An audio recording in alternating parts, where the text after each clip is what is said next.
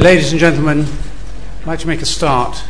Nicholas Serota, Director of the Tate, but I'm here in my capacity as an ODA board member. And I'd like to welcome you all to the LSE this evening. I'd like to welcome you also to a project which has been an event that has been organised by LSE Cities under the directorship, of course, of Ricky Burdett. But I'd also like to thank the rest of his team, who include Jonas Shaw, Emma Rees and Tessa Norton. I'd like to remind you all, if you would, to turn off your mobiles. And we meet today some 73 days, I'm reminded, before the Olympic Games begin. Over the past 7 years, an enormous number of individuals have been working together to realise both a site, a park, and a set of buildings for the Olympics. And we're here today to discuss how those have come about, to try and raise some of the issues that construction project has provoked, and to try and learn some of the lessons of those last 7 years. Last week, some 40,000 Londoners visited the Olympic Park for the first time, and the mayor, the newly elected mayor, unveiled the ArcelorMittal Orbit sculpture by Anish Kapoor with its viewing platform. But for most Londoners, it is the park and the buildings that will be both a permanent feature within that park and those that are a temporary element within the park during the Games and for some years after that will really register. And we have today some of the key protagonists in the project here to discuss their work and the lessons that they have learned. And it's one of the first occasions that we've had, I think, to reflect on this massive urban renewal project within London. We're going to be focused really on, at this stage, on the buildings. There will be another session hosted by LSE Cities in the autumn where we're going to be talking more about the urban master plan. But we do have with us today, as I'll mention, obviously Andy Altman as Chief Executive of the Legacy Company, who will be taking forward and developing that master plan and developing the park over the next 10 or so years. My role, as I mentioned, was to be on the ODA board. I was asked to come on and be a design champion in a circumstance where design was clearly valued, but perhaps and conceivably not valued enough to warrant the kind of expenditure on buildings and projects that would have been envisaged, for instance, in Beijing and elsewhere. This was always intended to be a sustainable games and a games that was achieved at lower cost than we had seen in China and indeed elsewhere.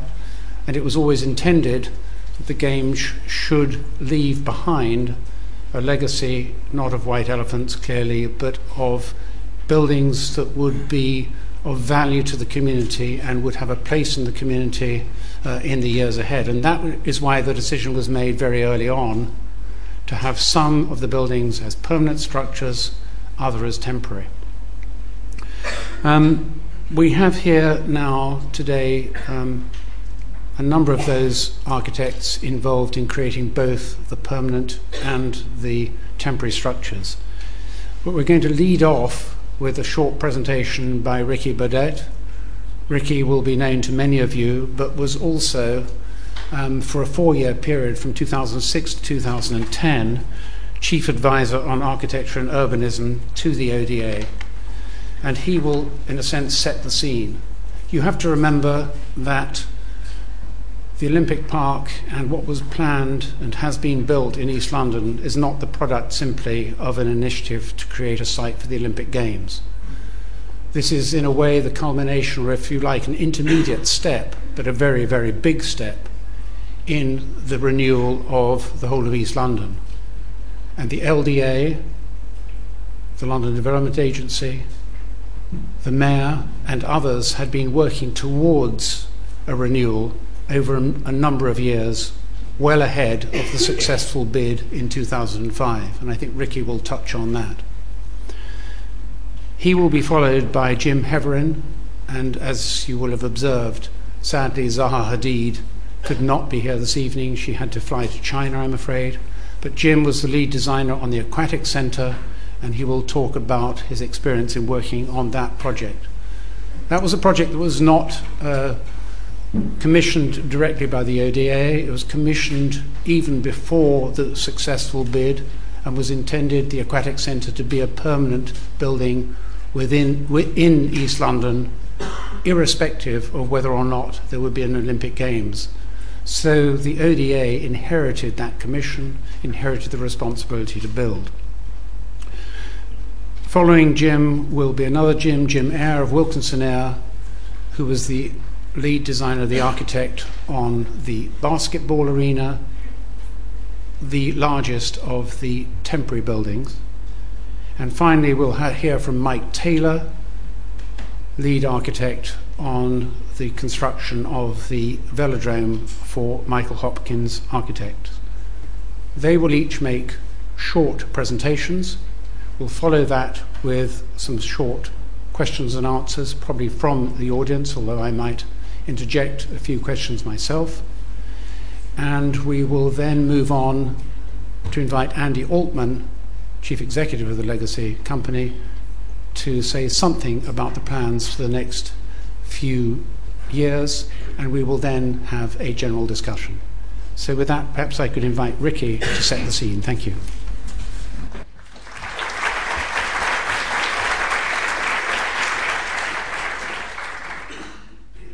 Thank you very much. If I could have the first slide and the lights down. Do I just do that? Yes, perfect.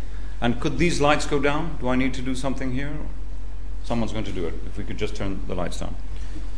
Now, in talking first, I'm really hogging territory which belongs to many other people in this room.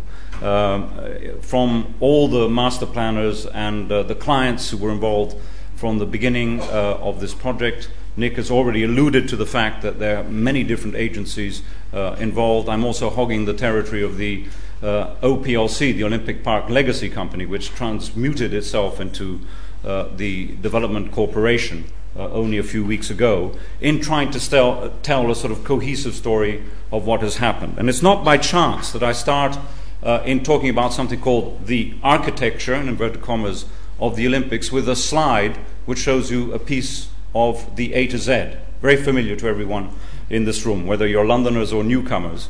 And immediately that says something about the whole approach and what the story is about.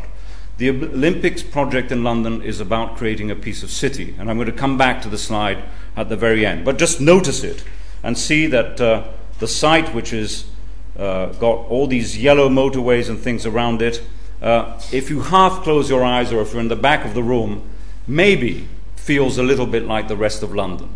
And that's not what it was like about 7 or 8 years ago when this project started. And that really is the story in a nutshell. How do you go from this to where we are now, to where we might be in, say, 15 years or so from now? Now, if we just look carefully at this image, taken something like 2005 when the bid was won, you can begin to see one or two really important things which any master planner, anyone interested in making a piece of city, would observe very carefully. First of all, there's a massive transport hub buried somewhere there. I'll come back to that. Secondly, there's a large area of empty land. That's heaven if you want to develop, right? And with very few residential occupants. A large amount of sort of industry, which you see in the foreground, but also very importantly, you see way from the back, the Hackney Marshes, a series of green connected landscapes with water running through it, which you see over there, canals coming down, linking further south towards the River Thames. These are the ingredients of this project. What you see now, and I'll come back to this, as will the three architects and Andy Altman after me, you see what is there today. This is already an extraordinary transformation in only 7 years.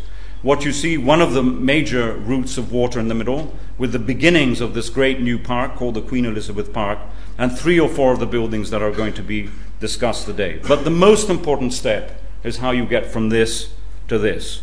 All that has been done by the many architects and the many clients and engineers and others working on this is create the veins, the infrastructure of making the sort of city that might happen there over time. Just look, for example, where those 2 blue things are on the right, which are temporary hockey stadiums. The idea of the master planners, Allies and Morrison and Eocom and others with KCAP is to replace the blue bits, which you see there, with housing which will face a wonderful new park of London. The story also has a timeline to it.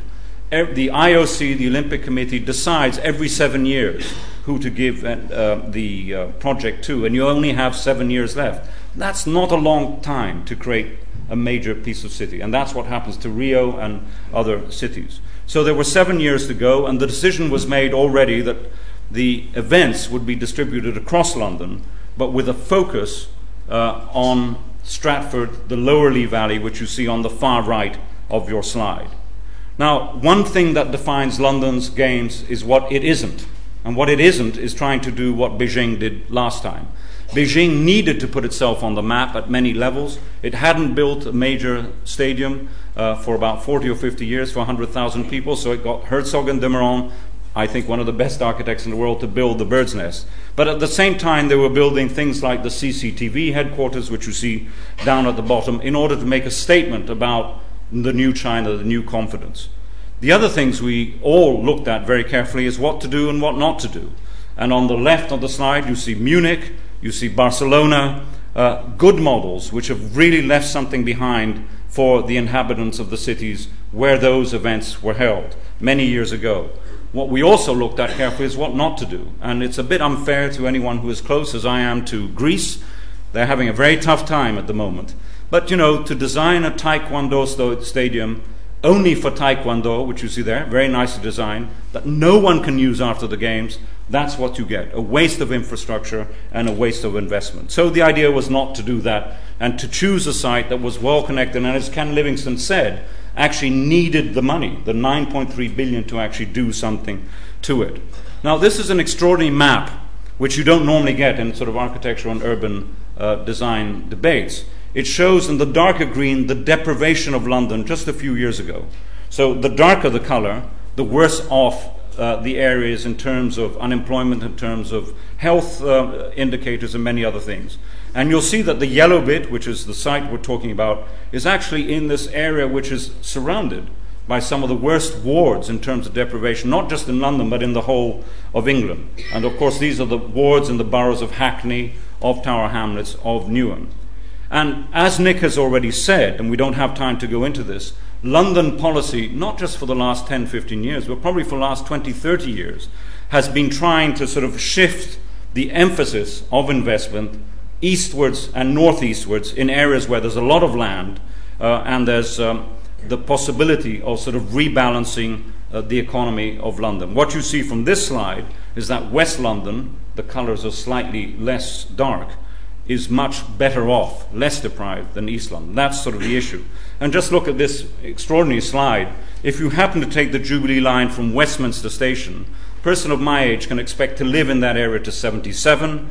Every tube stop you take going east, you actually lose a year in life expectancy. This is a dramatic difference sort of cast in stone. So what can an Olympics event do about that? Well, it's not an easy thing, and this is clearly what many of us have been trying to work on. Well, the first thing, which is obvious, is that, yes, the site of Stratford is in East London, but it's also one of the better connected hubs in London. I don't need to go into it in detail, but it's about 10, 15 minutes actually from many areas of what we consider to be central London. So much so that a number of developers already in 2000 were eyeing the site as a lucrative place to build a new Canary Wharf, frankly. That's what was done. And we forget that in 2002, Nigel Hugo, one of the developers with Chelsfield, got planning permission for thousands of homes, a lot of development, and even a shopping centre.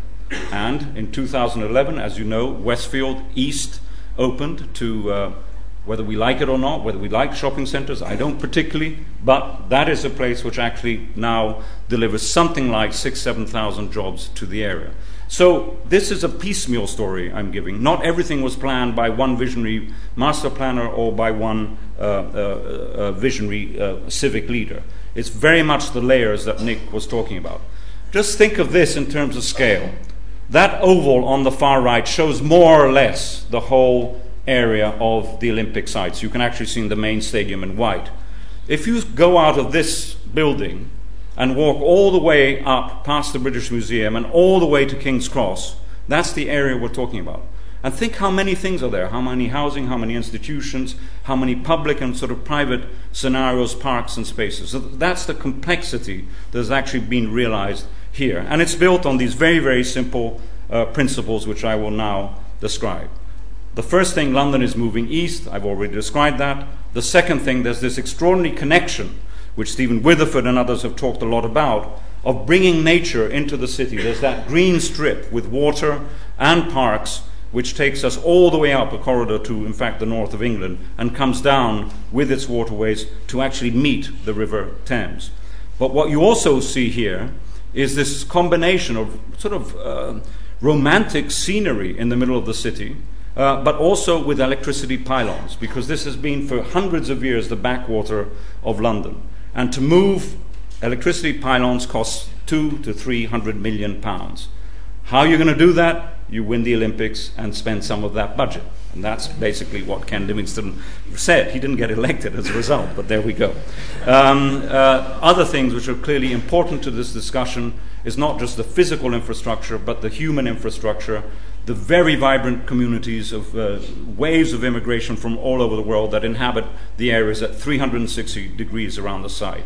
But this is what the area actually looked like only a few years ago. These are the organizations that were involved. We don't have time to go through that.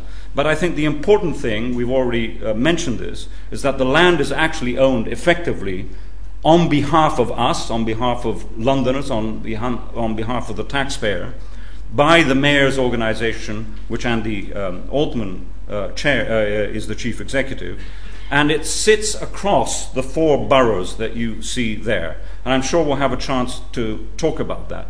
And the master plans which have been developed by Allies and Morris and others have very much tried to think what happens now, but also what happens in the future. Now, just a small anecdote before I present the master plan and move on to the other presentations. The Brits win Olympics in sports when they're sitting down. I don't know if you knew that, but they win medals in rowing, horseback riding, sailing, and cycling. So might as well build buildings for the next generation of those who are going to win medals. Now, that's a sort of joke, but it's really about thinking of legacy all the way around. You know, what is it we need in London, and where is that investment being made? Now, Nick and myself and many others worked on a series of competitions for the Olympic Delivery Authority on all these venues that you see there. And it was based on this very simple idea that the master planners came up. The event is a closed event for 2 weeks, but then it needs to go back and become part of the city. This is how architects like to represent the same idea. Very simple, very powerful, restitch the communities and the fabric around it. So here's how it actually works. There is already a fantastic network of water and green. So take the wider site. Over there is the main station, International Station of Stratford. This is the major shopping centre over here, surrounded by all these roads and motorways and everything else. But at the heart of it is the possibility of a great park, the Queen Elizabeth Park. That's what it looks like. The slightly romanticized view, but that's actually what it feels like when you're there. You can see that it was taken a few months ago because the orbit wasn't completed, and that's a view from above. The second thing is take this area and connect it. There was only one road actually going through it. So there have been a number of investments made in physical infrastructure, bridges, walkways, and other things, connecting the site, particularly east and west, very difficult to the north and pretty tough on the south. That's why you see from this image bridges cutting across the waters, sort of flying over the canals and the connections. You also see an important point down at the bottom, that the bridges are designed for the Olympic Games, very wide, 50 meters wide, right, to take maybe 100,000 people, not have any crushing. But then the bit nearer to us, nearer to you, is taken away so that you get a reduced bridge. Now that costs more money to do that. But that's not to have an overscaled and banal and empty space for the community that remains. The other thing is around the transport hub, do two things: create jobs, Andy will talk about that, and build houses. This is what the Olympic Village is beginning to look like. Half of it is roughly social and affordable housing. Half of it has just been bought by a private consortium for housing for rent. The other big issue, which is being decided, I think, now, is what happens to the future of the press centre, which will be another place on the top left of the site with creates jobs. Now, these are probably the most important slides which summarize what the London Olympic Games strategy is about. Why build a basketball stadium? Jim Eyre will talk about it if we don't play basketball. There's no point. It's an enormous structure. Why build a water polo stadium? With this weather, come on, are we serious? And so the story goes on. So the idea is you've cleaned up the land, you created the infrastructure, build all the things that you don't need as a temporary, design them in that way so they can be moved on or relocated, and we'll hear that. But then, there's a hockey stadium, just move it on or sell it on to someone else. Now then, when you take it away, you have land which has been cleaned up, it's accessible, and it provides the opportunity for housing. The other thing is keep the things you actually need. Now, London, bizarrely, has not had an Olympic-sized swimming pool for many, many years. And the one that was there wasn't up to standards, so that is the Zaha Hadid scheme which is there. We don't have in London a velodrome, even though we're winning medals, so that is another permanent structure. Not to mention housing, of which there is enormous need in London, and the other structures that you see there. So only a few are actually permanent, and that's one of them. And now you see the three buildings which are going to be presented by the architects after me. This is the most important slide of the whole presentation, because it basically shows what happens after 2013. It shows where there were stadia, where there were temporary things, basically pinkish, purplish areas, empty areas. And that's where Andy Altman and his team will actually be developing competitions, bringing in the market for mixed neighborhoods with housing, schools, and other facilities. That is very much building on the DNA of what has been there. And that's what this master plan really is about. It extends its tentacles sort of outwards, not because that's automatically going to create a sort of happy community in East London. We're not that naive, any of us. But at least what it's possibly going to do is create the physical infrastructure which can support the sort of diversity and complexity that cities need. To that, add schools, energy, and health centers, which I think are part of the picture. Let me end with 3 slides where effectively I started. If you looked at the A to Z in 2005, you would find this. There's the big sort of ring road. There's only one road, Carpenter's Road, which cuts across the site. The rest of it is sort of more or less empty, as you see. Of course, there was industry and other activities.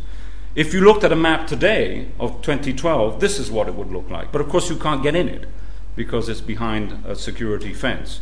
The most important thing is to go back to what I showed you at the beginning, that you use the elements, the infrastructure, the strategy, which is both political and physical, of creating something that can grow and change over time to create a piece of city which builds on the venues and the parks and the spaces that we'll now hear about. Thanks very much.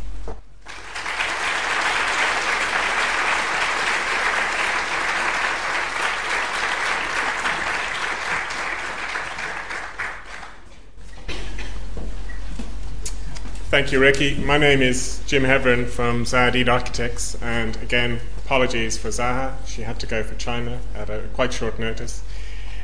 So I'll do my best to take you through the Aquatic Centre. This I can kind of skip through quite quickly because Ricky has set the scene very well, basically. And I think before we came on board, and we were the first architects, I believe, to have be appointed initially for the LDA. We won a competition in 2004.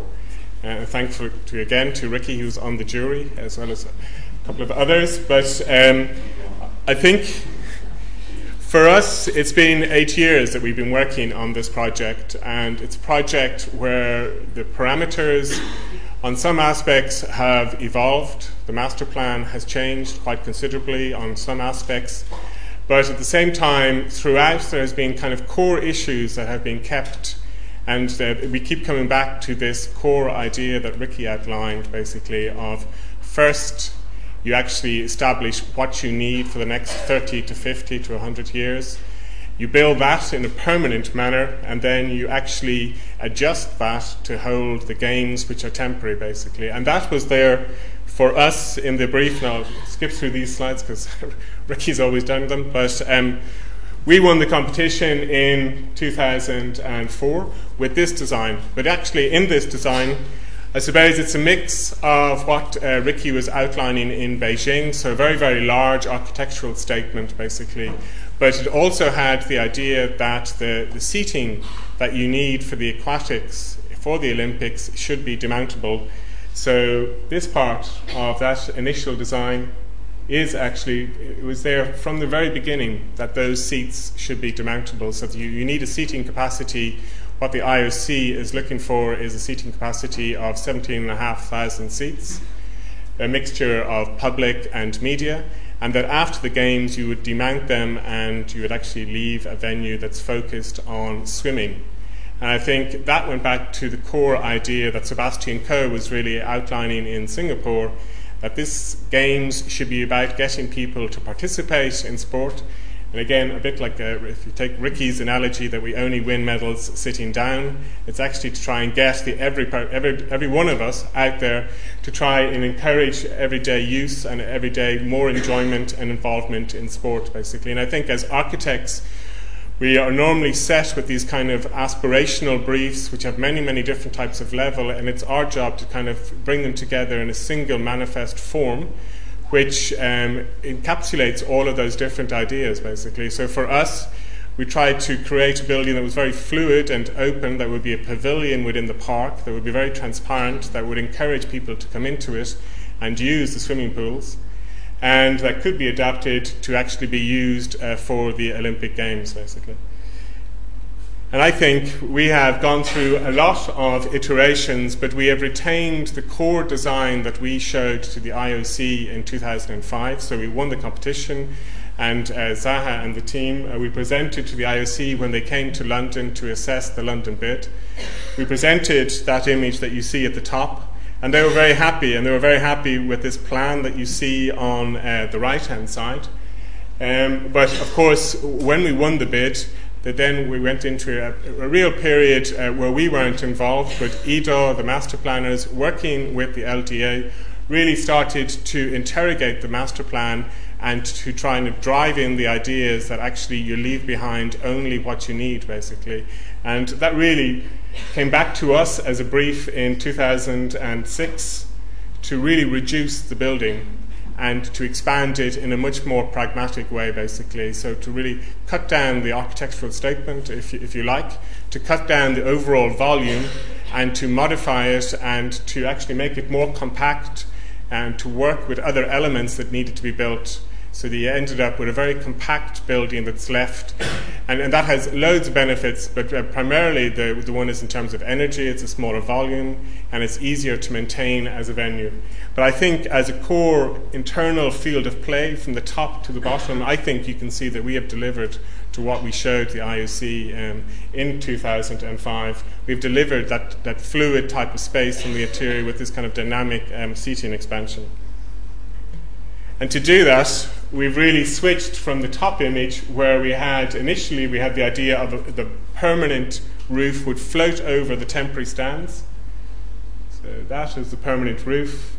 It's actually doing a very large cross span as well as a span in the long direction. And then we fitted in these temporary stands underneath a permanent roof. And what we've built is to reduce the permanent roof to what we need for legacy. What we call legacy is what was after the Olympic Games, which is going to be there forever after, hopefully, and to add on these two temporary stands, basically. And I think it should be noted that what Ricky was pointing out in terms of putting those pylons underground and making a site like this work is actually very, very difficult. These are brownfield sites which are contaminated. They have this site in particular is beside a river, so it actually has a very high water table. So conversely, when you're actually trying to dig down, the water is pushing up against it. It means you have to put a lot more energy and structure in to make a building work in this condition. And beneath the permanent roof structural support points, that is where the tunnels for those pylons that were taken off the skyline of London, which actually is a fantastic benefit. Anybody who knows the East End before, these pylons really were kind of an ugly remnant of the industrial past in that area, and to put them into the tunnels goes well beyond the red line boundary in that whole area. But the impact for us and our site was that we actually had to create a very complex foundation over the tunnels. And all of that you don't see, and you shouldn't see, but it should be appreciated that it's a type of development that takes that level of intensity and structure to make it work. So this is what we have built for the games. The permanent roof, which you can see coming out, and the temporary stands which are added onto it. And afterwards you get a more clean architectural statement. And we're obviously not embarrassed at all about the fact that you have to make a compromise to get this, basically. I mean, to get the building that's going to last for generations, that's going to be open for everybody to use as a municipal swimming pool, which will expand overnight. It will double the capacity in London of adding 2 50-metre pools to London, when we already only have 2 compared to the 9 that they have in Paris. So London is well under resourced in terms of swimming pools, basically, and to get this type of venue, this was the type of compromise that we had to make, where you mix temporary with permanent. And it really is the intention that afterwards the building sits as a pavilion with large glazed screens which allow daylight into the main pool hall, and hopefully the landscaping for the park will come as close as possible to the pool hall, so you get a real feeling that when you're swimming you're quite close to the park. And it really is quite a simple architectural statement of a roof which is manipulated in form to give you clues as to how the building is working. So this part of the roof cantilevers out to actually create the kind of gateway, because this is on the axis in and out of Stratford to the Olympic Park. It just really kind of tips into it a little bit. It kind of tells you that the building is there and that this is an entry point.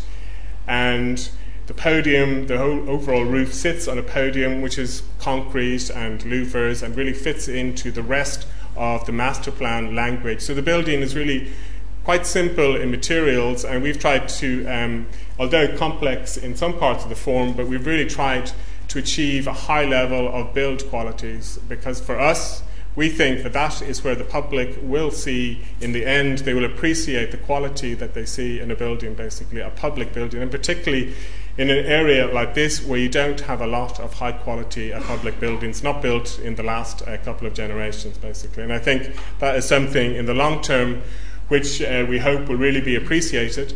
And to achieve that within the parameters of a construction program where the contractor had to finish on a deadline was quite a remarkable achievement for the contractor that we were working with and across the park, basically. So because it actually, you always have accidents on projects, you always have mistakes, and it requires a substantial team effort to rejig the program to be able to correct those mistakes to ensure that you have the overall quality at the end.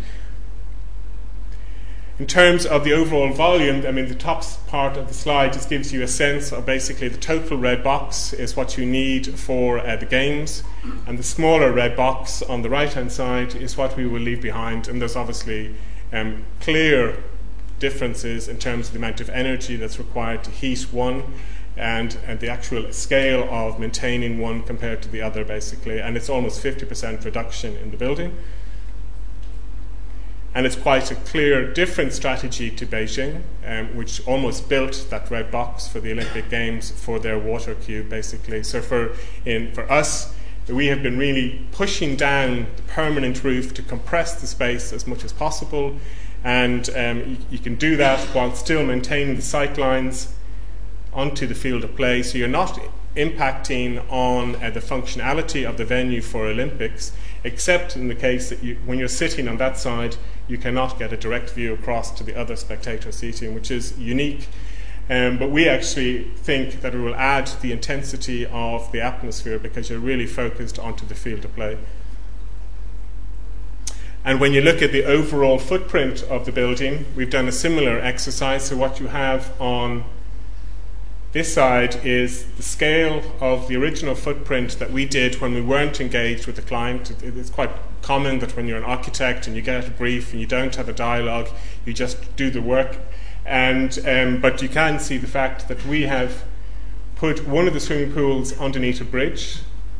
We've halved the size of the permanent roof, and we've really rationalized the temporary stands, basically. And all of that allows us to free up more site, which will become development plots to the north and the south of this venue, basically. So a lot of work has gone into designing this building in a way that leaves enough space around it, which buildings can be developed afterwards. And a lot of work has gone into incorporating that swimming pool. This is a training pool. These two pools are the competition pools, so this is what you'll see in the Olympic Games. But this is the training pool that's necessary, and because we put it underneath the bridge, there was actually a concern, and it was really the challenge to us to make that space under the bridge habitable in a very pleasant way, basically. So we used the depth of the structure there to integrate lighting and other technical issues to create quite a diffuse, and we think quite a pleasant space, which nobody would feel or think initially that this is underneath a bridge. To come back to the overall main statement of the building in legacy after the Games is principally the roof, where you can see this form just during construction and how it will be afterwards. We decided to clad it all in timber so that you get, when you're close up, you get a scale, and then as you step back, you get the more monolithic feeling of the roof. And clearly the form is being manipulated for us, manipulating the roof form is all about making the building work easier, basically, and to encapsulate those kind of core aspirations from the client. So this idea of encouraging people to use the venue, it's obviously necessary to have it transparent and open, so it encourages people to come into the building, encourages the park to come around it, and to have multiple entrances. This is an entrance on the riverside, which would be the principal entrance into the venue, and to really to develop a language that fits into the wider park language, basically. So although part of this building is iconic, it really fits in. I think this gives you a sense of the complexity and the quality that was achieved in a very tight time frame, and I know nobody believes us, but there was actually a lot of what we call value engineering, that is looking to make savings so that you can spend money elsewhere. This is the plan in Games mode, just to go through it quickly, just to show you. Obviously it's quite different, but it is a necessary compromise. It's a compromise that we as architects fully embrace, basically, and we fully worked to get them as cost effective as possible so that you could spend the money elsewhere on the permanent build, basically. And we're only recently now starting to think and getting engaged with the LLDC and Balfour Beatty to think about converting this building after the Games to its legacy. But actually for the Olympics, I think it's a very bright, vibrant and dynamic field of play, basically, and this will be the image and some of the views from the seats. You get this kind of intensity onto the field of play. And thankfully, the client, the ODA, really saw the diving boards as a moment where you could do something quite sculptural as a focus piece. And I think we're all quite happy. Just an overview. And hopefully Tom will have a good Games, and then we'll all be happy. I'm just going to hand over to Jim.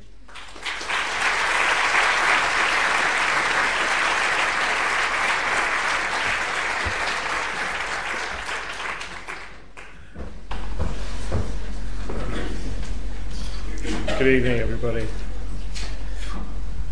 I've never been to the Olympics, actually, and I was slightly surprised that it wasn't a question that came up when we were doing the interviews for the competition. And actually, you don't need to have been to the Olympics. But it's quite, in a way, it's quite interesting that for most people, I expect for many people here, the Olympics is actually a televisual event. It's not an event that you experience. There's nothing particularly to do with it being difficult to get tickets. It's just that it's usually somewhere else in the world. But anyway, at last it's here.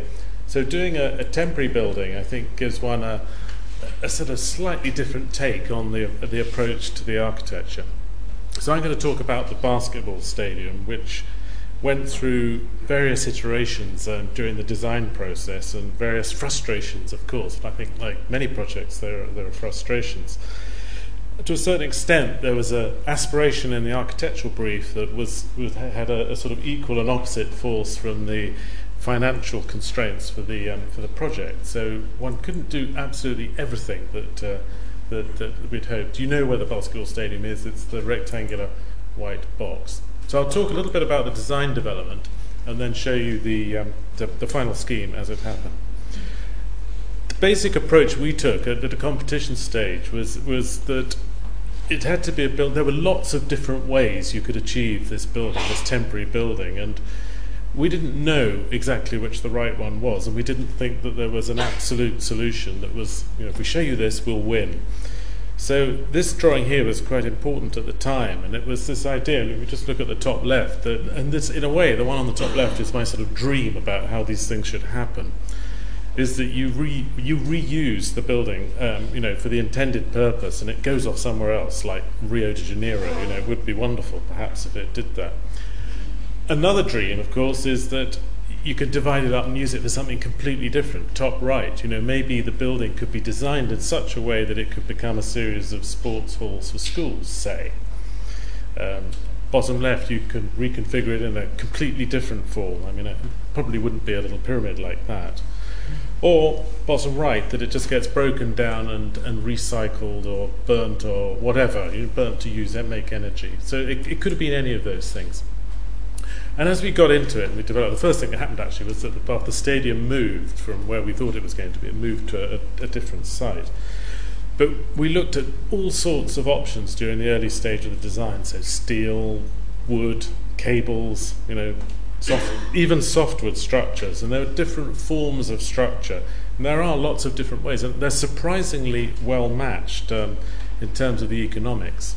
The other thing, and those little diagrams, section diagrams, they're quite significant too, because normally with a big stadium or arena like this, there's 12,000 people, 12,000 seats, you'd like to get in about halfway up, just below halfway up, to get the easiest distribution into the seats. So one of the ways of doing that is to sink it down into the ground. We couldn't do that because of the legacy use. That the earth had been repaired. There was a soil hospital on site. The earth had been contaminated. It had to be repaired. So the last thing we wanted to do was dig down into it, and then you'd have to fill it all up again afterwards. And you'll see how the design evolved to respond to that. So here's some images of some of those options. Top left is quite close to what actually happened. Top right was a scheme that we were pushing quite hard for. We really liked the idea that you could build this sort of geodesic structure, Buckminster Fuller, you've probably heard of, that where every member would fit in a container, and then it could be taken off abroad and in just a handful of containers and be reused somewhere else. And the others, I won't talk about the others particularly because there's a lot to get through. But we were very analytical, perhaps more analytical than we normally are as architects. We normally try and decide what we actually want and then go for it.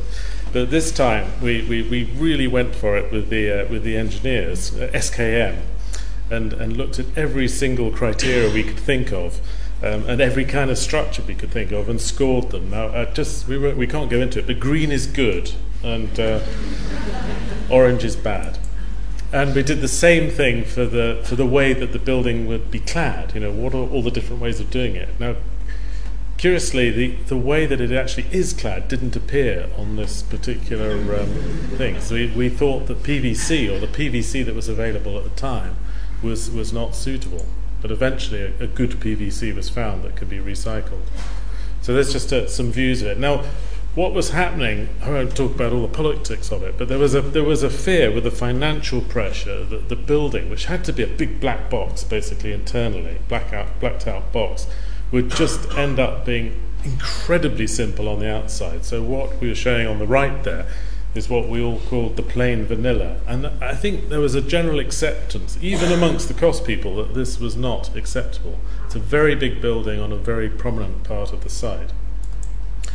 So it kind of moved along. We carried these two schemes on through the design process.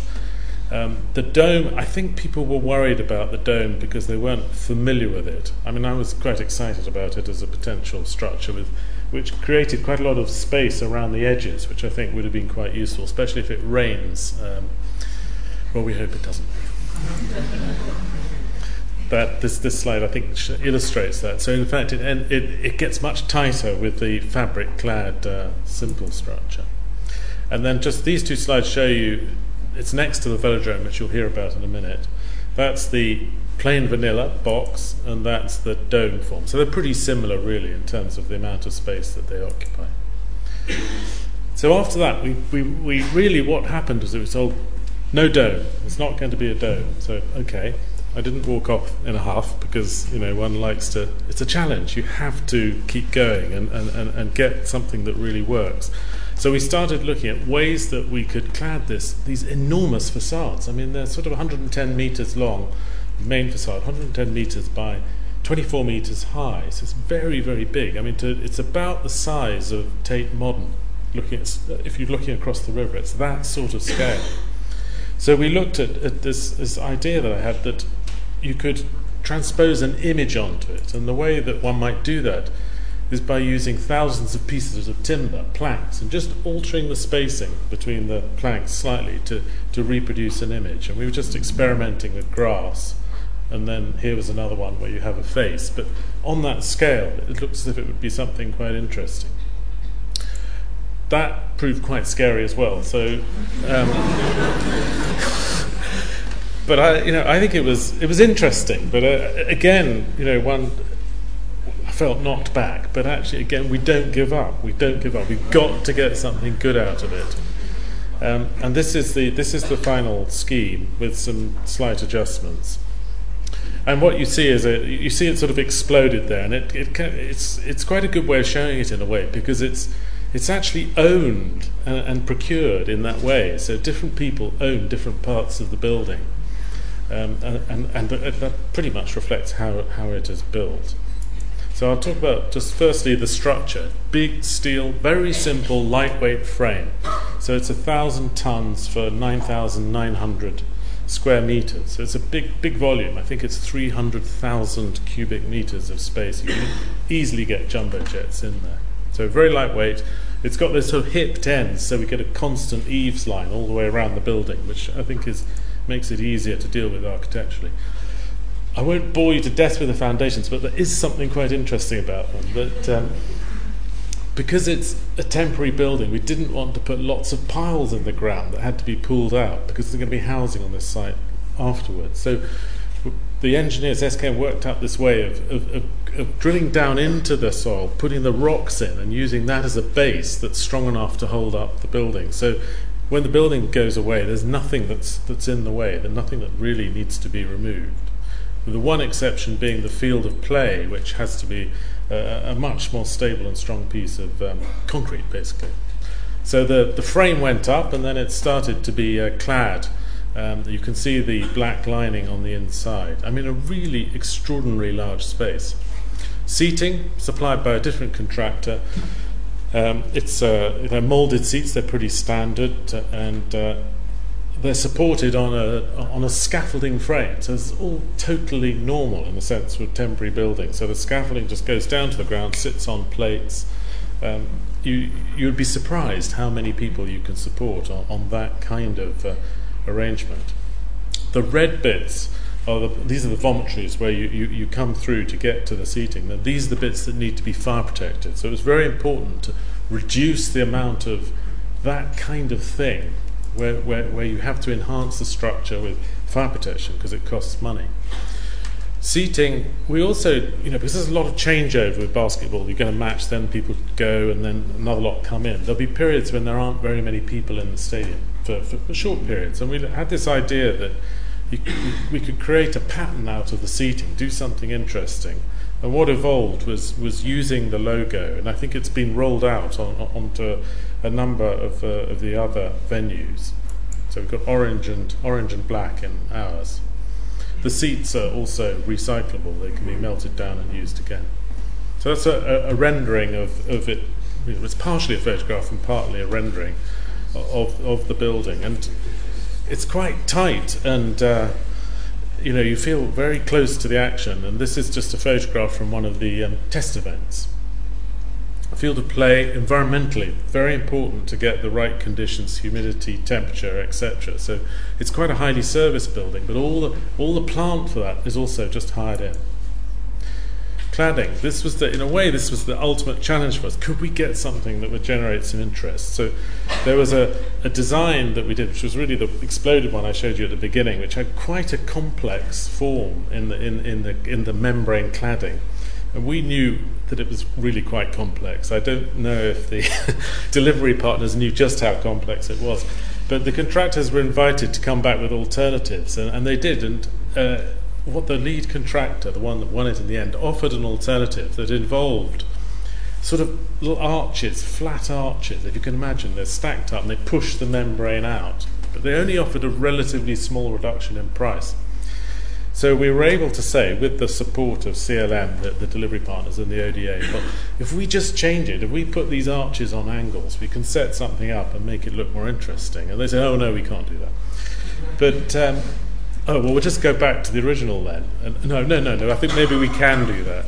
And so we did actually manage to get something that I think does have a real dynamism to it. And I got really quite excited about the way that you get this sort of it's almost like a vertical landscape, a topography across the building where things are sort of happening. You could almost imagine it on its side as being rather an unusual form, and it's good because it looks temporary.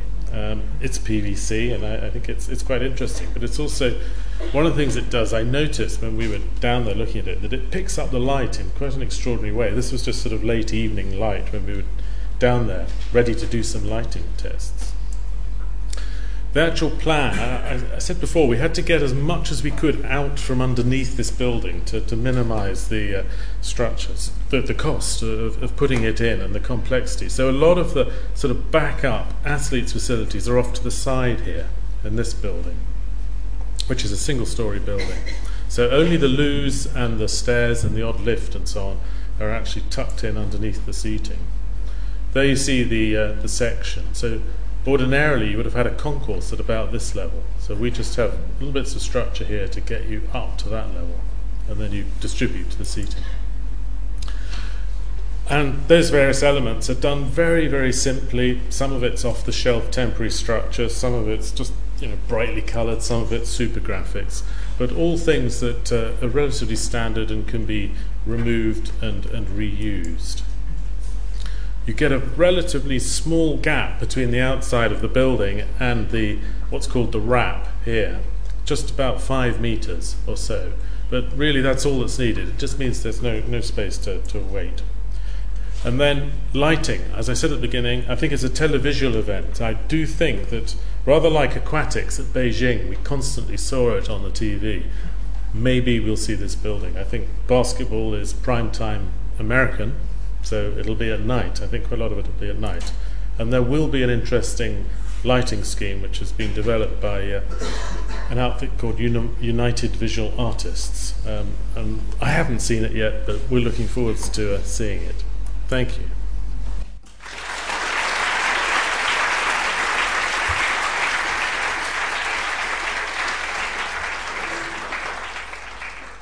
Thanks very much. My name's Mike Taylor. I'm an architect, work at Hopkins Architects, and with a team with some fantastic engineers, we've worked on the velodrome. Those stats at the bottom of that page tell you how terrifying it was to design a building for those athletes. You have a weird paradox in that the cyclists are the most successful sport in Britain. Most of you in this room have probably never seen a race, let alone a velodrome or a track. So we had the honour of designing a velodrome for London, bringing the sport to the capital, and doing something worthy of the athletes. And we set ourselves some really tough challenges. Jim has sort of hinted at the no, you can't do that attitude we had to challenge. I haven't got time to talk about that, fortunately. We said it really must be the best velodrome in the world. There aren't that many compared to other sports. It's not that well defined, so we could rewrite the script. So really, the things that influence how well the venue performs from a sport point of view, the athletes, fine, we'll let them get on with it. They seem pretty good already. The equipment, the Manchester Velodrome team, the GB squad have got a fantastic back-of-house team designing bikes, refining the technology, and the only thing in their way is the UCI, who keep changing the rules to stop Britain winning too much. The three things we could influence were the track, the environment, and by the environment I mean temperature, not so much on altitude, but air thickness is a big factor, and then the crowd. So I'm going to start off just talking about those three. The track's not a fixed thing. There's different shapes of track. It must be 250 metres, and there's certain rules about the lines, but that's about it. There's two main track designers in the world, a German called Ralph Schumann, and an Australian who lives in Staines called Ron Webb. It's quite clear we're going to go for Ron Webb. His tracks are slightly rounder and therefore quicker. The sprinters, as a matter of fact, prefer the Sherman tracks because they stay in the slipstream, come out of the bend on the last corner and have a longer straight to overtake the competitor. For all the other riders, like pursuiters, the slightly rounder track is faster because the bends are less tight. And Ron, you'd be in a meeting, you'd be arguing with Ron about what you could do, what you couldn't do. He'd go very quiet. He'd open his briefcase, he'd put an A4 list on the table of world records on his track and tell you to shut up. So we went with his track. Here it is going in. It's an amazing thing, beautiful piece of geometry. It's simply 7 metre lengths of wood, and he sets that geometry out. No two tracks are the same. He changes his design like a yacht designer. Each time he tweaks it to make it faster. So this is a derivation of Athens, Sydney, Manchester, and he claims to be his fastest track yet. And that angle just changes and he tweaks it. And you saw on the previous slide A and B, the corners are not the same. Going into the bend, coming out of the bend, slightly different. You don't really notice it until you try and design the seats. So you start with your carpenters. In 8 weeks they lay on these timber laths. They're 40 millimetres by 40 millimetres. They're nailed on by hand. Ron won't let anyone use a nail gun or anything like that. And you create this absolutely beautiful surface. It's a living thing, it moves, it's got no joints in it. The outside's about 75 metres longer than the inside, so when the humidity changes it starts to flex. So that's the track. We knew we had a fantastic track. The next thing we could influence would be temperature and conditions. All venues want fast tracks. London wants world records. And actually the cyclists have the venue very, very hot. The hotter it is, the thinner the air is, and they go faster. And they literally will sit there with their laptops in training, calculating humidity and temperature and equating it back to world record speeds. So we had to make this venue as hot as possible. If you're going at 50 kilometres an hour on a bike, you're not bothered about the temperature because you've got wind on you. If you're sat in the crowd, meanwhile, it's a different matter. And there's a fair chance that in July we might get some warm weather. So we had to balance spectator comfort and ensure the track was very hot. But we couldn't have drafts. We couldn't slow the cyclists down because it's not fair on individual competitors to have air movement. So it's a real challenge. And with BDSP engineers, we worked very hard. What we came up with in the end was a very highly insulated building, very, very tight control on all the doors and ventilation, and underfloor heating, which could be cranked up before the event. And then a booster system of plant which we could heat the air and blow into the space. And on the outside of the building, which you might recognise, we've got little gills like on a fish in a way. This building breathes, it can be naturally ventilated, or when it's being mechanically ventilated, air can be sucked in at the bottom and blown out at the top. So hopefully we'd sorted the temperature problem out. The next thing we could influence was crowd, and we were very lucky because we had Chris Hoy on the jury.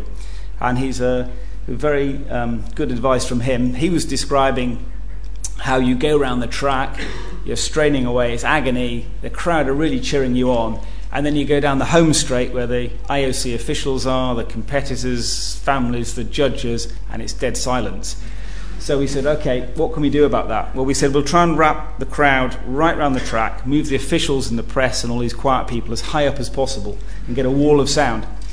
And the cycle track, the banking, as you might have noticed, is very steep. It's 42 degrees. The seats could only be 34 degrees. So normally in a velodrome you have no seats around the bends because you can't really see.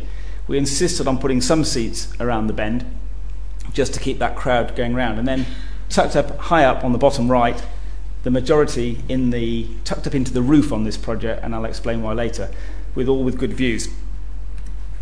And that shape developed, and we were really, really keen to get the crowd as close to the athletes as possible. So it's a very small venue, very tight, with hard surfaces, and we really kind of pumped up the acoustics for maximum effect. Now this should be a movie that should work. No, next one. So we finished the building in February 2011. They rode round, they were very excited. And then February 2012, there was a test event, some of you may have been, and it was a World Cup, so it was a proper event. It was a qualification event for the Olympics, so the athletes were really trying. And that was very successful. There should be a movie here now.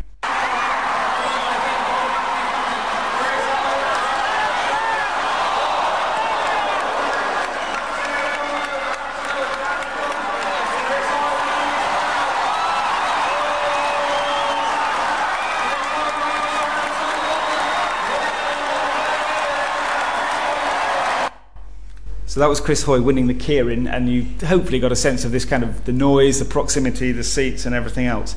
And you get, this is from one of the seats furthest away, you get this idea of this, the gladiatorial arena, and a sort of sense of the drama of it. And Chris went at his fastest ever in that event, and came away really buzzing. So we had 3 world records for a World Cup, which is fantastic. So hopefully we've done a great job on the field of play. We've got a fast track. London should be a big success. I have to say the UCI have changed all the rules, so we can't possibly win as many medals as we won in Beijing. But that's not enough really for an Olympics, is it? I mean, it's the greatest show on earth. It's a massive televisual event, and I think this building is probably the most successful television building in the history of mankind. I mean, it was absolutely extraordinary thing to look at. So, where does London position itself in regard to that? Something more subtle, something more sustainable, something more efficient. But at the same time, we always had this feeling at the start of the Olympics, how on earth do we follow Beijing? It was incredible. But actually, when you look at that building, it's probably one of the most ridiculous buildings ever built, beautiful though it is, because it has so much steel in it.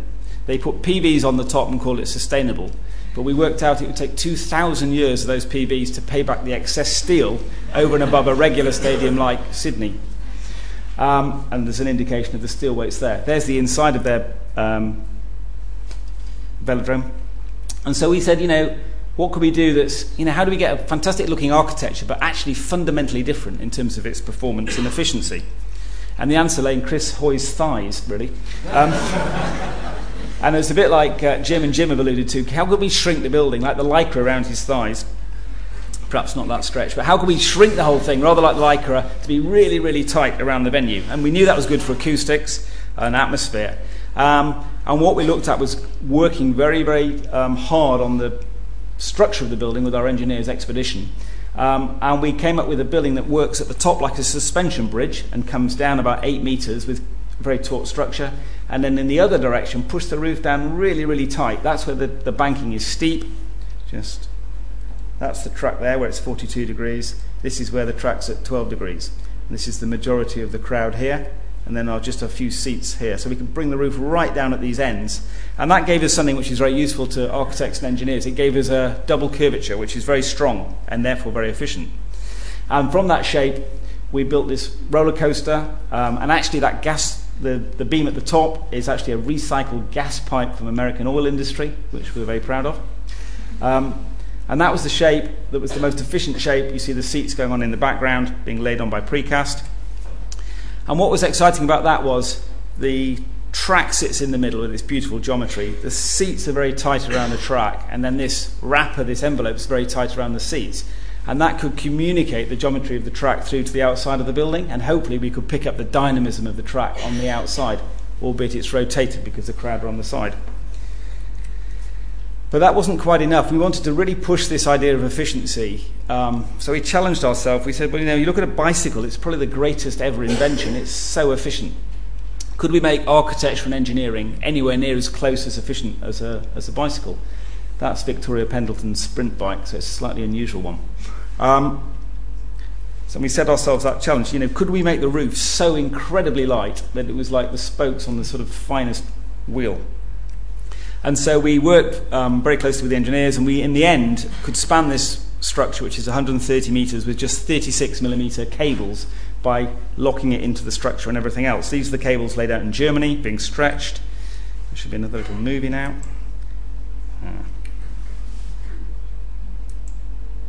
Oh dear. I'll pass on that because I know time's limited. They had a little movie of this cable net going up, and it's the most amazing thing because without any scaffolding, you could lay these cables on the ground and tension them up onto that ring beam you saw and pull it into place. And the net result is this amazing sort of form of pure structure. And those are just the cables with nodes which link them together. On top of which is a safety net. So very quick, very cheap, low carbon, very low risk health and safety wise because there's no scaffolding, no one working at height. And that really was like 1972, the Munich Olympics, which had a beautiful cable net structure. They had perspex on top because it was a cover in a park. We'd already established we needed really good insulation on this venue to keep the temperature up and make it cheap to run afterwards. So we devised a series of panels which just dropped on, and that formed us a very cheap roof. Everything's just simple materials, plywood, dropped on, movement joints because the thing moves up and down a bit, very lightweight, very efficient. And when we then put some timber on the outside, that gave what's now known as the Pringle. So very logical, and hopefully a sort of form that's distinctive, very much London, came out of that ethos and can stand proud next to Beijing in its own way.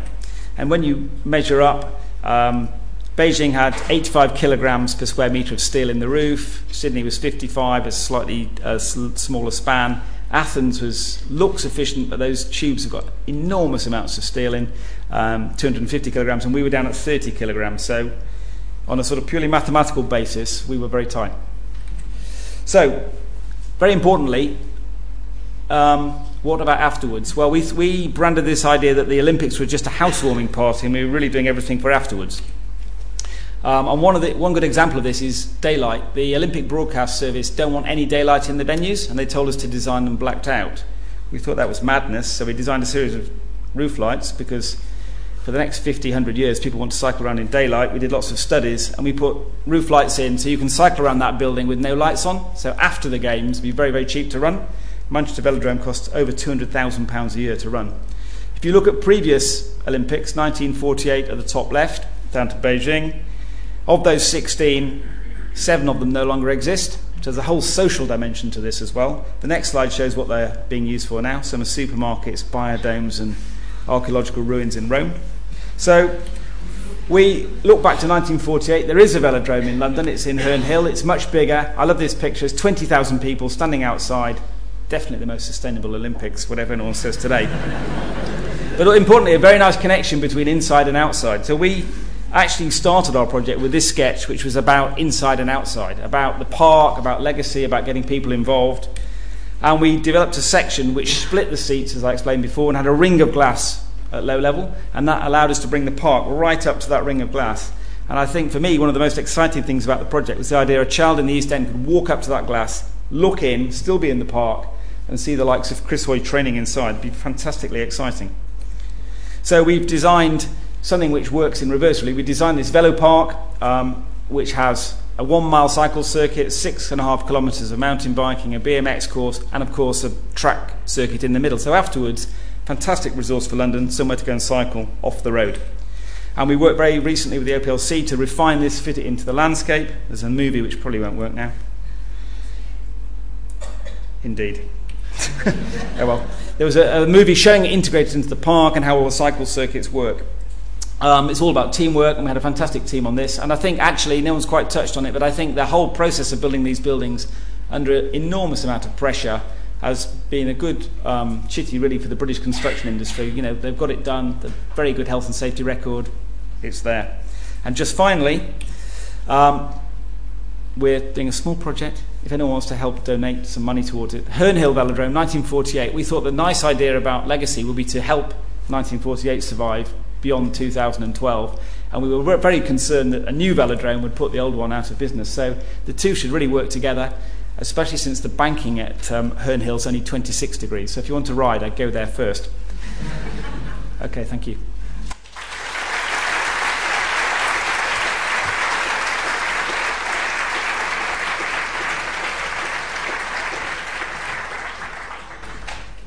We could have the lights up for a moment. Thank you.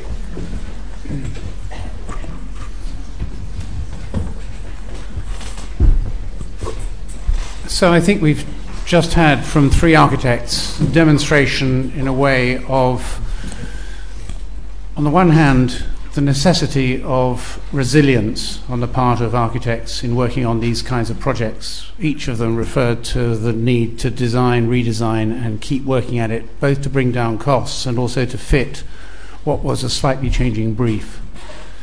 I think we've also seen evidence of a certain humour that keeps them going right the way through. When Jim Eyre shows a slide of the USA beating Britain at basketball 52-49, you know that he's not lost his sense of humour throughout this.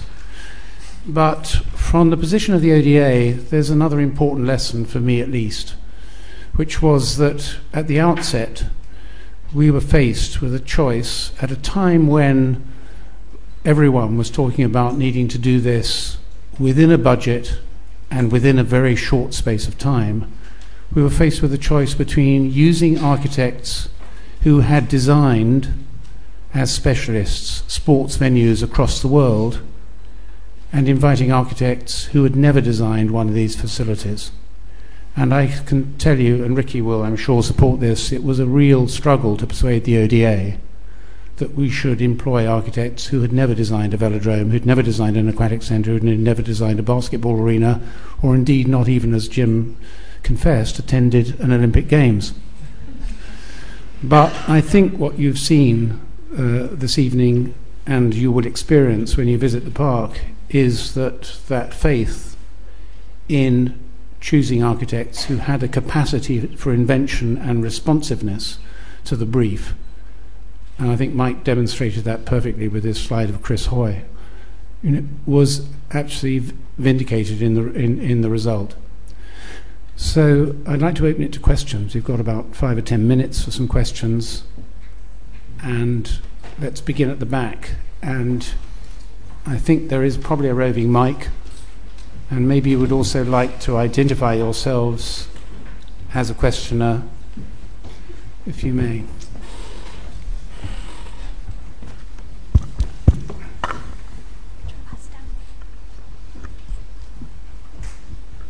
Hi, my name's Lucille. Firstly, I'd like to thank you because I'm actually an East Londoner. I was born about 10 minutes away from the site, and I lived there for most of my life and went to school around there. And even more so, the Carpenter's estate was my mum's territory. She was the housing manager. And I went there every summer, of course, cheap babysitter. So actually, my question is, in the legacy of the Olympic Park. And as you touched on, Stratford is a very deprived area. And I suppose my own interest, as well as everyone else's, how do you create a mixed community within that? Thank you. I think that's a really fundamental question, but I think it's a question which I'd like to pick up when we come back with Andy Altman in a moment, because I think that's really one of the biggest tasks he faces. Obviously, the ODA, in the early stages of doing this work, has set a brief for the Olympic Village that it should be a mixed community and that the housing provided at the Olympic Village in the long term should be both a combination of social housing and equally rented housing and also housing in private ownership. But perhaps we could pick that up when Andy has spoken, because I think it is pretty fundamental to the issues that he's facing. Further questions on these projects, or indeed the principle? A couple of questions at the back there. Do you want to take right to the back first, and then one in from the back? Hi, my name's David. I have a question specifically about the basketball arena. You mentioned that there was different owners of the kind of parts of it. It was kind of like explain a bit more about that process and what's actually going to happen to the basketball arena afterwards. So my question, what's happening after? Yes. I think that what the ODA decided was that rather than take ownership themselves of a basketball arena in its entirety and then work out how to dispose of it, it's actually more economic to hire in parts or have somebody actually own a part, make them responsible for taking it away, and for disposing of it, in whether it's reused in some other way. So it does actually make sense. I mean, the seating is something that's not uncommon. You know, you see seating in temporary venues, and what we have is just the same. There's just more of it. The most unusual thing, of course, is the main structure itself, and in a way, it's quite an interesting point. If I could slightly deviate from from your question, or where you were going with it, is that what's happened in a way is that because of the economics, that there is no money available to pay a premium to make that structure reconfigurable in lots of different ways. And I can understand that. It would be expensive to do that. So it's rather than create a system that you can use elsewhere in different climates and different places, we've got a building that really needs to be used in its entirety, the envelope, which it can be if somebody's got a similar use. So the contractor is left, this is Bar, they're called, the Scottish outfit. They're responsible for taking away that part of the building, and it's up to them, effectively, how to dispose of it. I think the ODA will have a say over this, but they actually own it.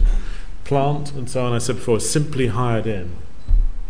One or two other parts are actually ODA's responsibility to remove, like the field of play floor slab. I don't really want to get into the detail of this, but obviously one of the issues that is raised is the relationship between the ODA in London and its equivalent in Rio and the International Olympic Committee. If the International Olympic Committee, which runs the games every time, wants to have a more sustainable games, they should be thinking more about the issue of which of the facilities is going to be temporary, which is going to be permanent, and is there a possibility of taking the temporary facilities from place to place rather than obliging each city to begin again, as Jim has described. So, I mean, if I could just come back on that, I think, in a way, my vision, and it's the vision that sort of only came out of doing this project, was that, you know, perhaps there's a possibility that the IOC should own these buildings and should be responsible for maintaining them, taking them from one country to the next, particularly the temporary buildings, of course. And that does also open up the possibility that the Olympics could take place in smaller countries or groups of smaller countries, which I think would be very interesting because, as we've seen from Athens and ourselves, you need to be a pretty rich country to host the Olympics. And it would be great to see it spread out a bit more. There was a question one row down from the back.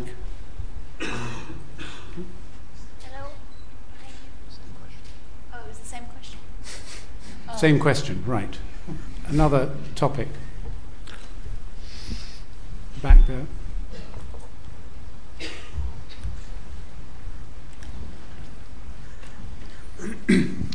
Good evening, it's John Hawkins. Congratulations to everyone involved. I mean, it really is a great celebration for the British construction industry. Until recently, I was working for the Institution of Civil Engineers, so I know quite a lot of what's been going on. You mentioned cost and the pressures on cost. In the original bidding document, I think the cost was around £2.5 to £3 billion, and the final cost is around £9 billion. And I just wondered, do you think this is a case in the original bidding document of optimism bias in the kind of the best case scenario? I don't think any of us here could really hazard an answer as to what the basis was for the original bidding document, because I think that, frankly, everyone was aware that it was going to cost more than £2.5 billion. In fairness, it has to be said that the 9.3 was arrived at only in 2007, and within that there were some really hefty increases for what I think what everyone would recognise were unforeseen circumstances, namely in the area of security, because after the events of July 2005 in London, there was a big increase in the funds that were going to be required for security. But I think fundamentally the 2.5 billion figure was a figure that had been arrived at not on the back of an envelope, but certainly at 2004 prices rather than 2012 prices. And a great deal of the difficulty that the ODA had in 2006-07 and indeed 8, was caused by the pressures coming from the press, who were reacting as you might expect, to an increase in the budget from a published headline figure of 2.5 to nearly 9 billion. It has to be said that the ODA managed to deliver the buildings and the park at a figure well below its own budget, which was roughly about just under 7. So the guys to the left of me contributed to that, and they probably somewhat rue the fact that some of the money that they saved might have been spent on their own projects. I think Jim in particular, I think, having to let go of that geodesic dome proposal was a painful process, as he made quite clear. And seeing it on the screen, I too regret its departure. But in 2007-8, with the recession coming, it would have been a very, very difficult call for the ODA to have taken the risk. I think, Nick, if I can just add, obviously one of the issues to perhaps contemplate is how do you judge whether it's a worthwhile investment, whether it's 2 or 9 billion?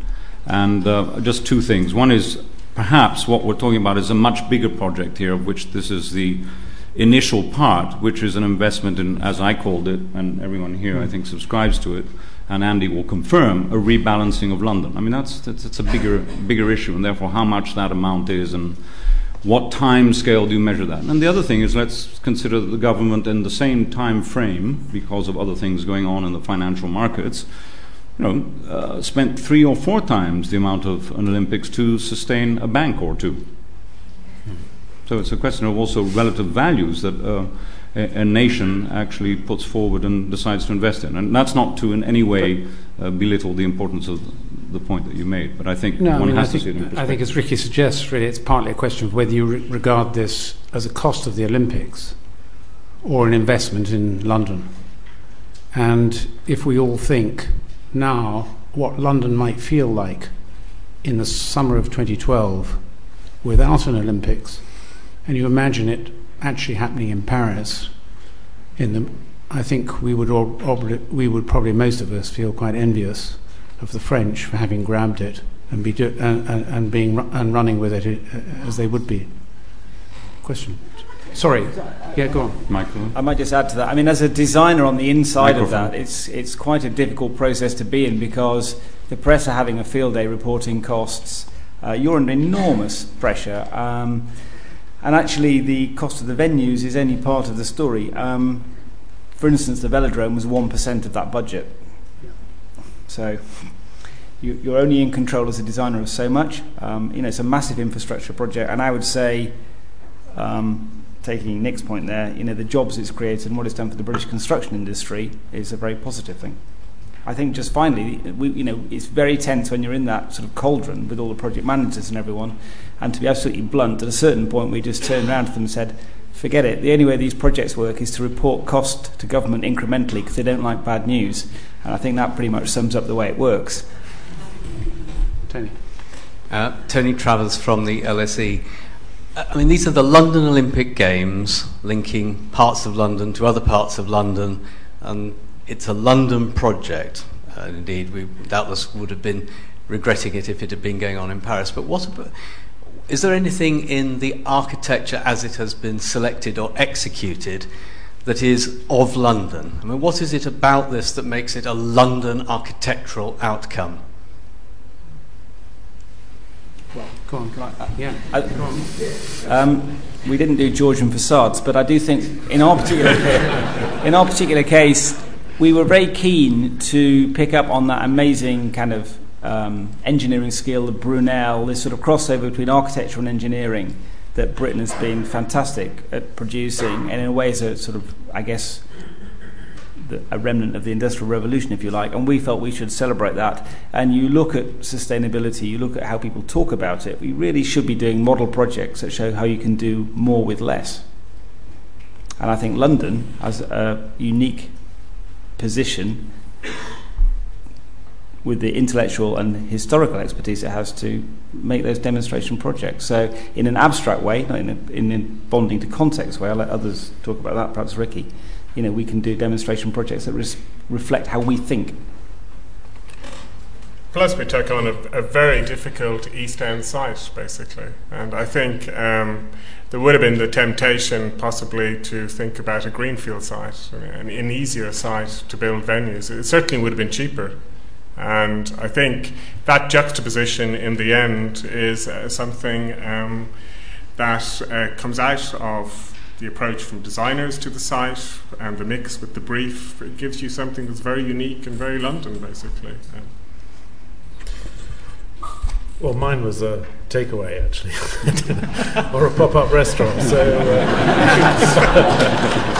very London, very East London.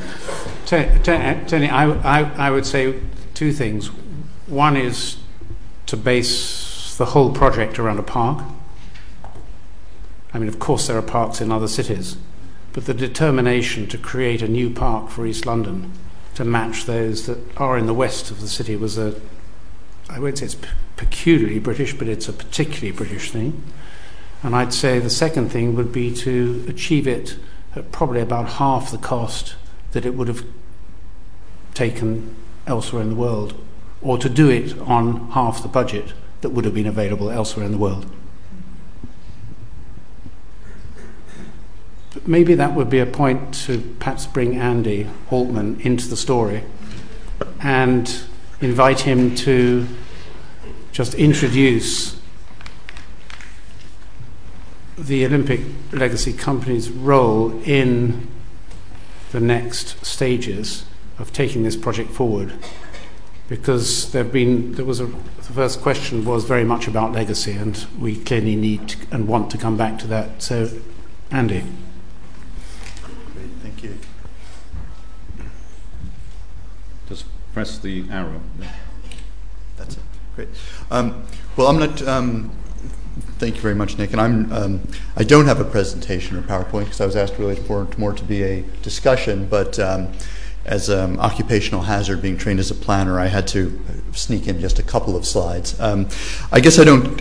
What I'm going to just talk about for a minute, though, is something which is you don't get to put up great buildings and is a bit less sexy and compelling visually, but is I think really important when we talk about legacy and what the London Legacy Development Corporation does, and it's a bit about not the physical architecture but actually the institutional architecture, because I think one of the things that will make that will ensure, or at least the ingredient for a platform for success of everything that you've seen in terms of the architecture, the master planning, everything Ricky presented, all the fantastic venues and the parklands that have been built, is what sustains that, into the future. What ensures that in fact that legacy goes not only beyond games but does achieve what the aspiration was, which is to create, as Ricky pointed out, a piece of city.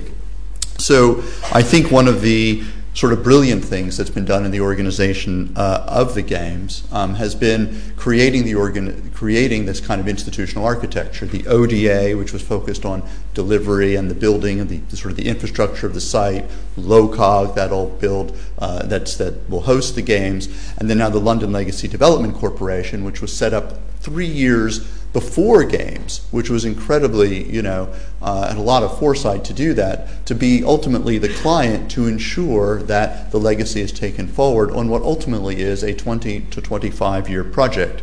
So I think the very interesting piece of legacy is not talked about, but is the legacy of actually the land itself as a public resource held in the public trust. This is extraordinary. If you think the aspiration to create in London the rebalancing of the growth of London, East and West London, a new centre for growth, and regeneration in some of the poorest boroughs in not only London but in the UK, that land is an incredibly scarce and valuable resource located on the transport infrastructure that Ricky showed, and now with the incredible venues, parklands that give it an amazing emerging sense of city that will be there.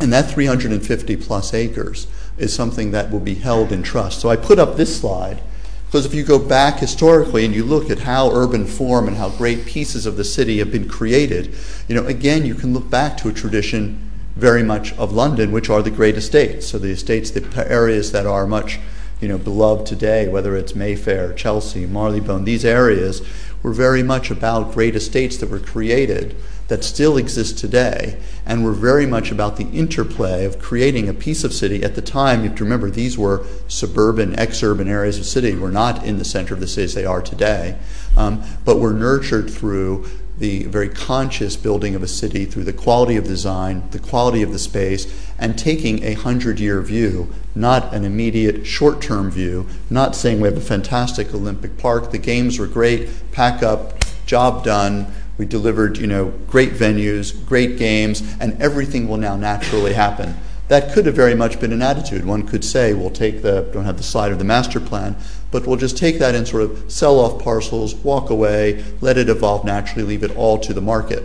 One has to respect what the market can do, but also in the context. So another great, I'd say, legacy, and can set up for the discussion, and that I believe that the Legacy Corporation, set up as now a mayoral development corporation, equipped with those very tools that make, I think, the possibility and will make great design happen and a great place emerge and the kind of vibrant and mixed community emerge, is that institutional architecture. And that institutional architecture is having a company which owns the land, so it can act as, I would say, a 21st century version of a great estate.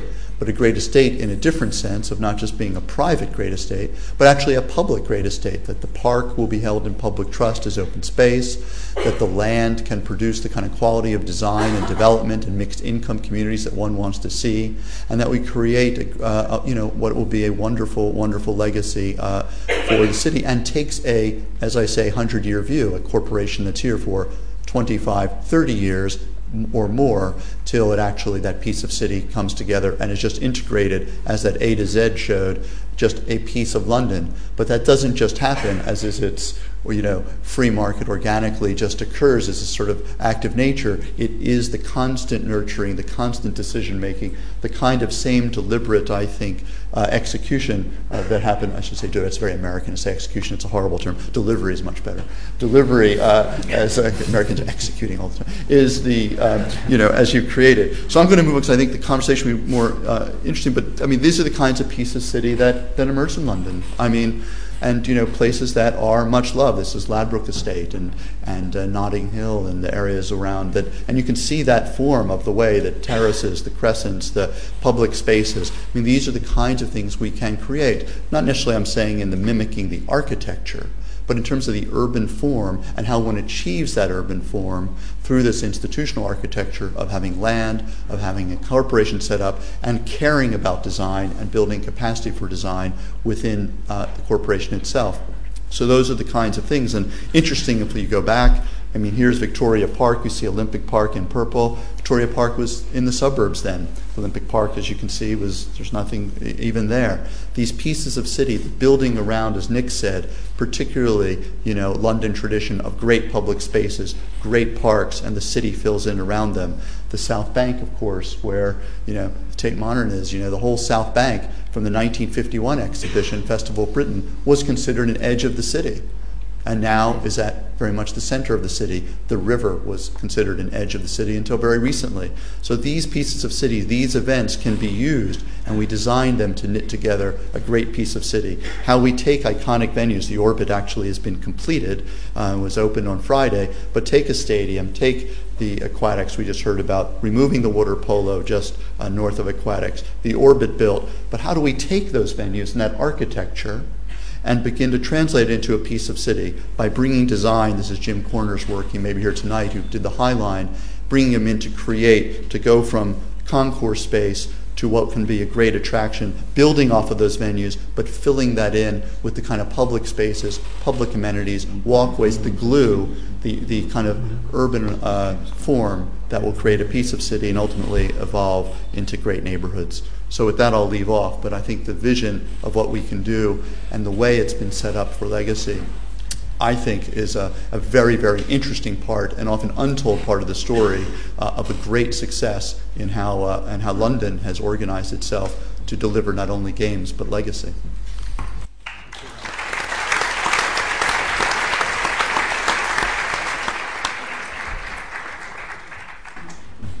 So we are going to open this out again to questions, but I'd really like to begin by asking Andy to pick up the question that came from the audience a moment ago. Basically, how do you create mixed communities within the vision that you've just described? Yeah.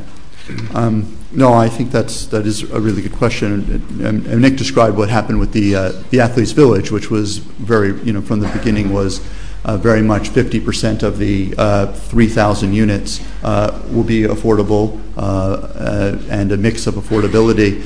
And we very much have taken that each neighborhood, each community should be diverse and should allow for mixed income. So overall, in terms of the master plan that we've produced and what's going for planning approval, have looked at 35% of all the housing. There'll be 7,000 units of housing will be affordable, be a range of affordability built into each part of the park so that we do have a diverse community. So laying out that policy framework to make sure that what's built actually will ensure mixed communities is very fundamental to the design of how the park will go forward. It's also around diversity of housing types. It's around diversity of making sure we have family housing.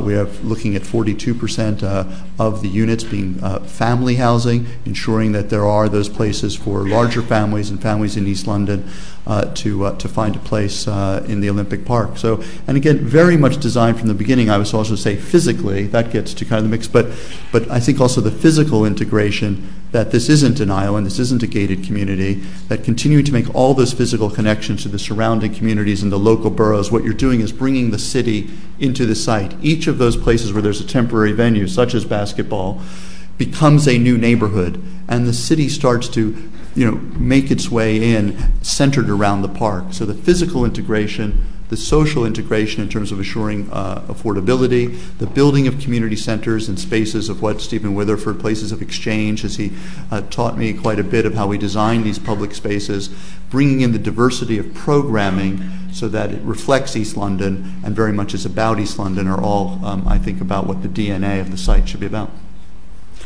You showed that slide of the great London estates, and you referred to the fact that, of course, many of them were established more than 100 years, 200 years ago. You slipped slightly between talking about a 100-year view and a 20-year view, and a government probably has a 5-year view. And I just wonder what pressures you're under to deliver revenue in the short term through selling off land that will in some way perhaps inhibit the development of the park by the Development Corporation over a 20, 30, even 100-year view. Yeah. Well, I think that's a good question. I mean, there's of course the sort of return to the government of proceeds over time, but I think, Nick, I would say is that I've been very encouraged because the way, and Boris has been very supportive of this, the mayor, by taking the long view, by setting up the corporation, as opposed to just saying your goal in the corporation is just to sell off land, but actually to maintain the freehold, to be the long-term owner and of this estate, of this land, and of this place, has very much been about establishing quality in the beginning and establishing the neighborhoods in the beginning as opposed to looking for an immediate sale of land. And in fact, the way we approach, this is a bit dry, but the way we approach the whole transaction, how to do the first neighborhood, Chaba Manor is our first example. So where the basketball arena is will become the place for up to what could be 800 plus units of housing. And we look very much to create that housing as being a mix of densities, terraced housing, some higher density housing along the park, smaller mews housing, smaller squares, but very important that we want to get that character right. If we had just said, let's sell it, as quickly as we can for what's the best, return immediately, you probably might have a very different urban form. You might have gone for a, much more immediate, maybe high-rise development or something that might not have set the tone. So I think we're in a good place because the deal between the mayor and the government which said that you don't have to, what had originally been a deal to return returns immediately, pay off debt, actually said we're going to take a long-term view because actually value creation, you'll get greater proceeds the better urban quality of the urban environment and the public space you produce. So the mandate for us is quality design, create those great neighborhoods, create great public space. That will return value. It may take a longer horizon, but ultimately will be of greater value. And I think that is a lesson of the great estates. Look at the value of those neighborhoods today versus what they were 100 years ago. There's no question, and I think we've been fortunate to be put in that position without a pressure to have to do that in an immediate sense, but take a long view. Ricky, you've just heard Andy express really quite an optimistic view. You've been involved in this, as you pointed out, from the period of the LDA through the ODA to the present. What are your fears?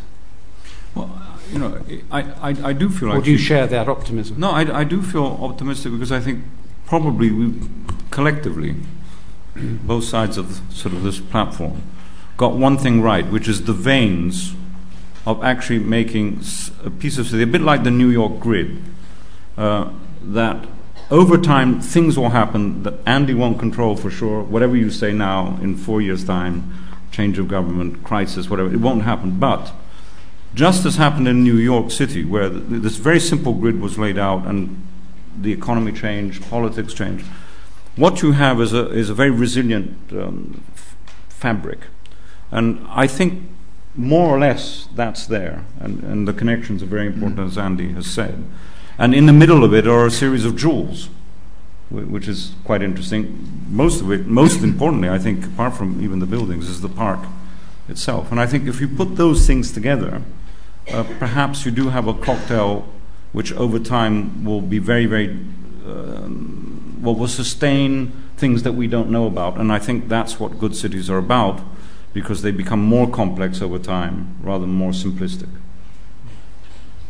Jim I was going to say perhaps the biggest challenge, the thing that needs protecting most, is the maintenance of the park. You've got quite a large park, and it's beautifully landscaped. It's clear it's going to be stunning. That maybe you could just tell us how that's envisaged, because I think that the worst fear, I think if I had a fear, would be that park wasn't maintained. We saw it in Liverpool and the Garden Festival. You might remember that.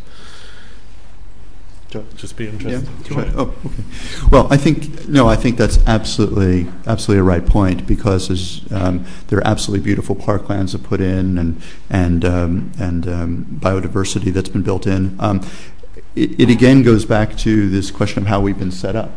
And one of the principal roles of the Legacy Development Corporation is actually it is a park company. I mean, it's and one of our roles, and very importantly, and with government, have said that we need to fund the operation of that. So we're actually setting up that capacity and to maintain the park. We have a long-term contract now with someone to help us operate the park. We actually hired the former chief executive of the Royal Parks to come and run the park, to bring in the expertise. And why would someone who is the chief executive of the Royal Parks come to the Olympic Park? Because they find it's such an exciting piece of creating this and being able to attract that expertise, set up that capacity, because what's different about this park is going to be maintaining not only the quality of the landscape, and it's not just about cutting the grass, but it's about the programming, the bringing life to that public space, and the integration of that public space with the venues and with the residential as a complete piece of city. So it's a bit of a broader job. So I think the encouraging part you should feel is that the company is there to do it, and it hasn't just said, let's go out and find a grass cutter. Sure.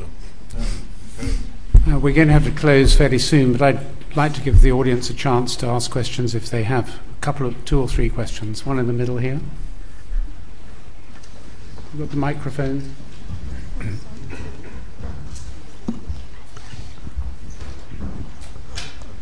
Thank you. Tony Kirikiri. Sorry if I'm putting a bit of a damper on, but nobody's mentioned the main stadium. And that seems to be quite controversial. Is it possible that might become a white elephant? Can't escape the thing. No, I don't, and I think look, the stadium was always designed to be at its core an athletics stadium.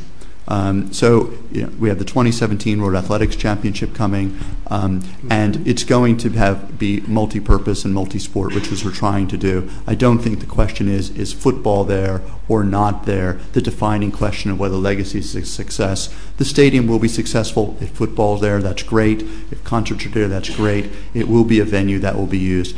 Importantly, though, I think it's the context of what we've talked about, that the stadium isn't an island. Well, it is actually an island, but it is not unto itself. This isn't a park that only has one thing.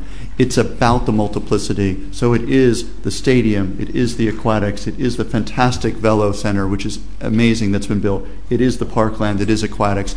It's the mix of all of it, and it's not any one thing, which is why it's not going to be a white elephant, because it's going to sit and contribute activity and be a part of a great place. Thank you. Mark Flessing. I run an affordable housing company called Pocket. One of the legacies that doesn't get mentioned often is actually what it does to the kind of firms that you're running and your position in the international marketplace. 20 years ago, Nick will attest to this, it would have been inconceivable that there would be architectural firms in London operating on the scale that they're operating on today and internationally. What I'd like to ask you, particularly picking up on the point you were making earlier, Nick, do you feel that there is a legacy here that you can export about how to make these great big projects more sustainable? Because it does seem completely daft that we're reinventing the wheel with lots of these structures again and again. Is that something that we could be uniquely very good at? Go on, Mike. I'll just kick off with a quick anecdote. I did a presentation not dissimilar to this in a primary school, and the 8-year-olds asked 2 really good questions like that. The first one was, well, if you're saying these Olympics are sustainable, why aren't they in the same country every time? And then the next hand went up and said, yeah, but if they're sustainable, why are they in different stadia? Why don't you just have one big stadia or one smaller one and just take longer to do it? So we are fairly fixed in the way we think about these things. And I think when you look back to the 1948 Austerity Olympics, if you read that amazing book on it, our standards, our expectations are so incredibly high in terms of performance, cameras, lights, all of that. You look at the recession that's going on around the world, and I think it's a good moment to look at what we actually expect out of these events, let alone where they are and the level of comfort we stage them to. So it's not quite an answer to your question, but I do think that there's plenty of evidence that the people developing in Rio have spent a lot of time in London, and there's a lot of advice travelling from London to Rio. Whether it can be, as Mike is saying, brought into a corpus of knowledge that the IOC can carry from place to place, whether we can use the experience we've had to export elsewhere. I mean, it takes time for people to recognise achievement.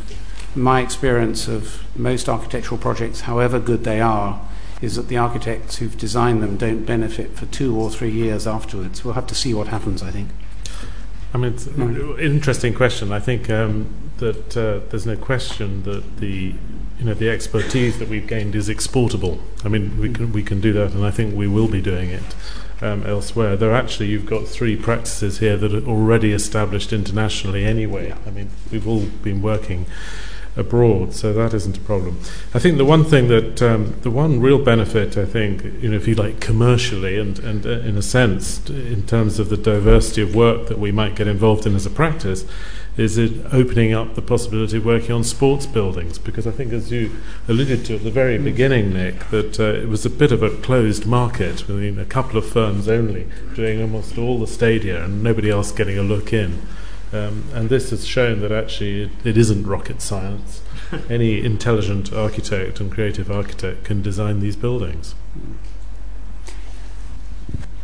I think we're really running out of time. There are plenty of questions in the audience, and maybe we can pick up some of those informally, but I think we have to draw it to a close now. I'd really like to thank Ricky for hosting this event in the first place, and LSE. Clearly, I also want to congratulate Jim Eyre, Jim Heverin, and Mike Taylor for their presentations. I'd like to thank you all for coming, and I would like to thank Andy Altman for giving us some insight as to the challenges that face him, and wish him every success over the next 100 years. Thank you.